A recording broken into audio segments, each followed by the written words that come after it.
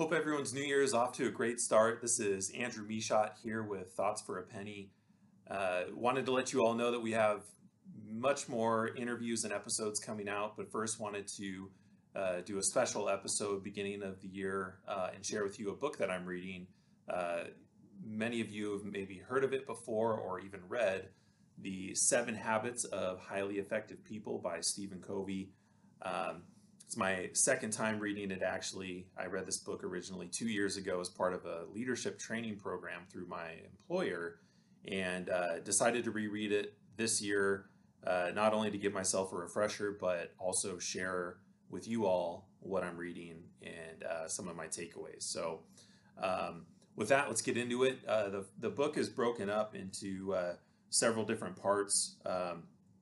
The first couple sections are forwards, the first being by Jim Collins, and he goes on to say that the most important aspect of the 7 habits is its emphasis on building character rather than attaining success. He says there's no effectiveness without discipline, and there's no discipline without character. He also goes on to provide several examples of the 7 habits by studying different stories of exceptional leaders in our history. The second section is something I really got a lot out of, which is a Covey family tribute to a highly effective leader, or excuse me, a highly effective father. It's written by Stephen Covey's children, and they discuss the lessons and takeaways that they've received from their father, and something that really made me think, long term, myself being a father with 2 young kids, what type of legacy am I leaving behind? Am I being a leader, and am I providing the type of example that I want my kids to, grow up to be? So a couple takeaways, first being their dad would always say, win the daily private victory. So what does that mean? Early in the morning, win the daily private victory by meditating, reading scriptures, and exercising. It's something that I've incorporated into my morning routines, trying to wake up early, 5 or 5:30 in the morning, get my coffee, read, meditate, and then jump on the treadmill. Secondly, they say, live it first, then teach. Walk the talk and practice what you preach, and apologize when you fall short. The third is be enthusiastic and seize the day. The fourth is continuously make deposits into emotional bank accounts with one-on-one dates, and emphasize that in relationships, the little things are the big things. And then finally, the fifth being leadership is communicating others' worth and potential so clearly that they are inspired to see it in themselves. So some good takeaways there, especially for all the fathers out there. The third section is a foreword to the 2004 edition, which is actually written by Stephen Covey. He originally wrote this book back in 1989, and gives a quick little update in his feedback so far since originally writing the book 15 years ago. He acknowledges that life has become more complex, stressful, more demanding, and he asks if these habits will still be relevant today. Will they be relevant in 10 or 20 years later down the road? His answer is that the greater the change and more difficult our challenges, the more relevant the habits become. He says this is because our problems and pain are universal and increasing, and the solutions to the problems are and always will be based upon universal, timeless, self-evident principles common to every enduring, prospering society throughout history. He goes on to mention common human challenges that we face in everyday life: fear and insecurity, I want it now, blame and victimism, hopelessness, lack of life balance, what's in it for me, the hunger to be understood, conflict and differences, and personal stagnation consisting of body, mind, heart, and spirit. He leaves us with a question of how many on their deathbeds wish that they spent more time in the office or watching TV. So kind of makes you think what's really important in this life and how are we spending our time. He says, share with your loved ones what you are learning and most importantly, start applying. And we'll circle back to this towards the end of this video or podcast episode. He says to remember to learn and not to do is really not to learn. To know and not to do is really not to know. So with that, the first part of the book is titled Paradigms and Principles Inside Out. He says, no matter how hard you work on your attitude and behavior, your efforts were ineffective because despite your actions and words, what you really communicated was you aren't capable and you have to be protected. You begin to realize that if you want to change the situation, first you have to change yourself. And to change yourself effectively, we first have to change our perceptions. He talks about personality and character ethics, a character ethic being the foundation of success historically. Things like integrity, humility, fidelity, temperance, courage, justice, patience, industry, simplicity, modesty, and the golden rule. He also compares this to personality ethic, where success becomes more of a function of personality, of public image. This is what we see more of these days versus the character ethic, where the personality ethic is more of your public image, attitudes and behaviors, skills and techniques, and those that lubricate the process of human interaction. He talks about the power of paradigm, which before truly understanding the 7 habits, we first must understand our own paradigms or perspectives and how to make a paradigm shift. So the best way to think of this is your paradigm is a map or the lens through which you see the world. So it's your own perspective based upon your world and your upbringing. And he talks about the different variables that play into that. Covey says, each of us have many maps in our head, which can be divided into maps the way things are, or realities, and maps of the way things should be, values. We interpret everything we experience through these mental maps. We seldom question their accuracy and unaware that we have them. We simply assume that the way we see things is the way they really are, or the way that they should be. Our attitudes and behaviors grow out of these assumptions. The way we see things is the source of the way we think and the way we act. He shows a couple of photos here in the book, and I will hold them up for you all so you can see what I'm talking about. If you're listening, you'll have to check out the YouTube video to see. But he shows a couple of photos here.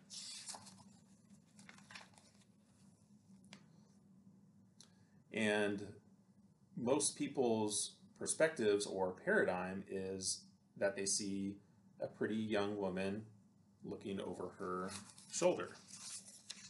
Show them again so you can take a quick look.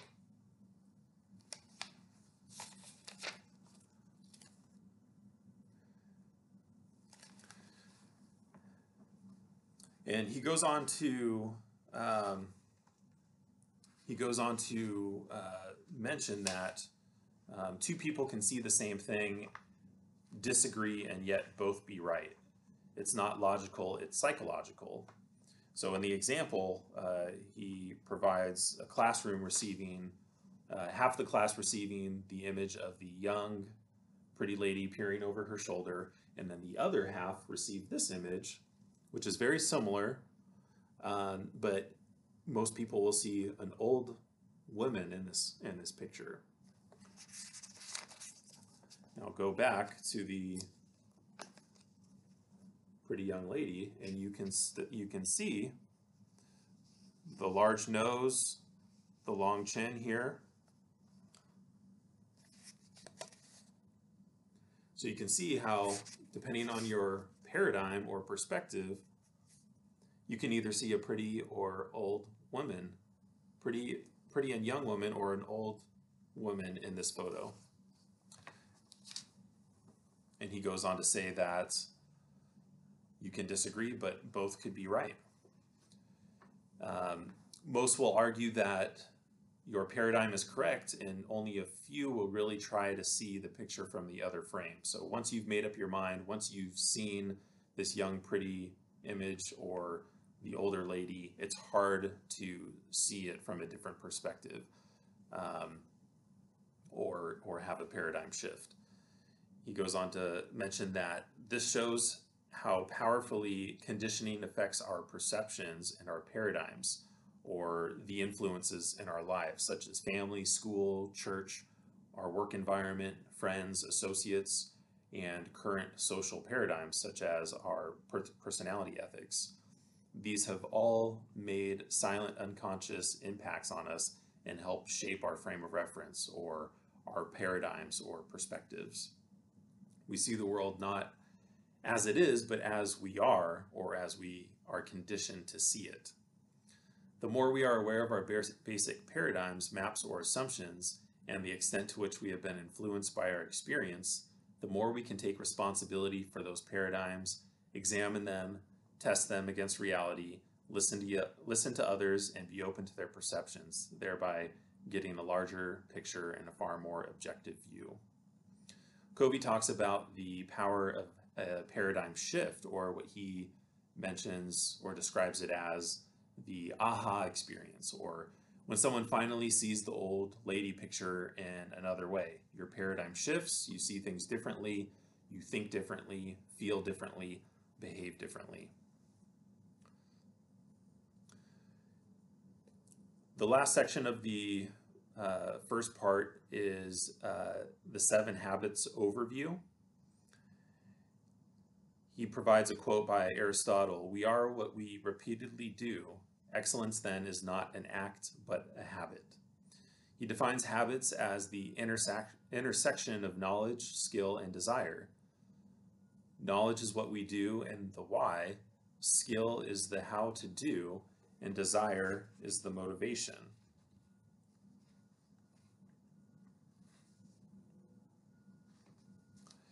And he provides a picture here kind of showing the relationships of a habit. He says, in order to make something a habit, we have to have all 3. So all 3 parts.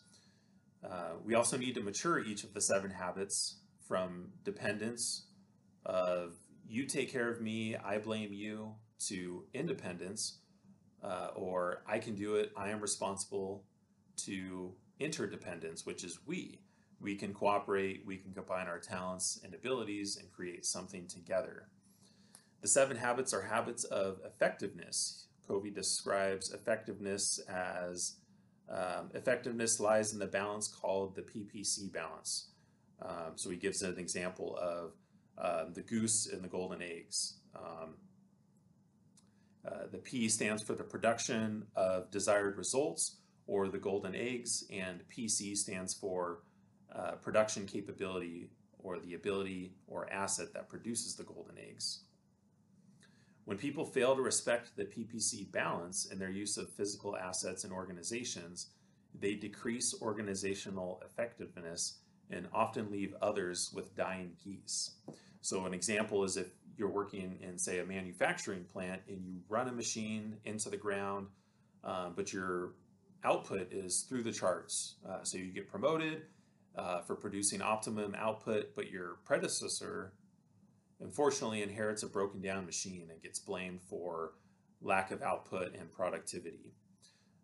Covey says that balance is important as it applies to the human assets of an organization, the customers and the employees. The PC principle is to always treat your employees exactly as you want them to treat your best customers. And finally, Covey tells us how to use this book, and to kind of bring this full circle, he recommends that you not only see this material as a book in the sense that it's something to read once and put on a shelf.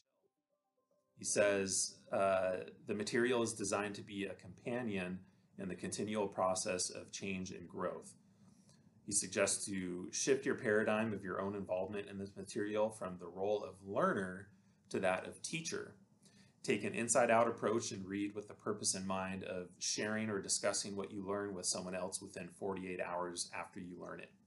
So I challenge you, if you're listening to this or watching this, if there were anything that you took away or things that you thought might kind of hit home or could apply to yourself, I challenge you to have a conversation with somebody or practice that or teach that to somebody within 48 hours after hearing this.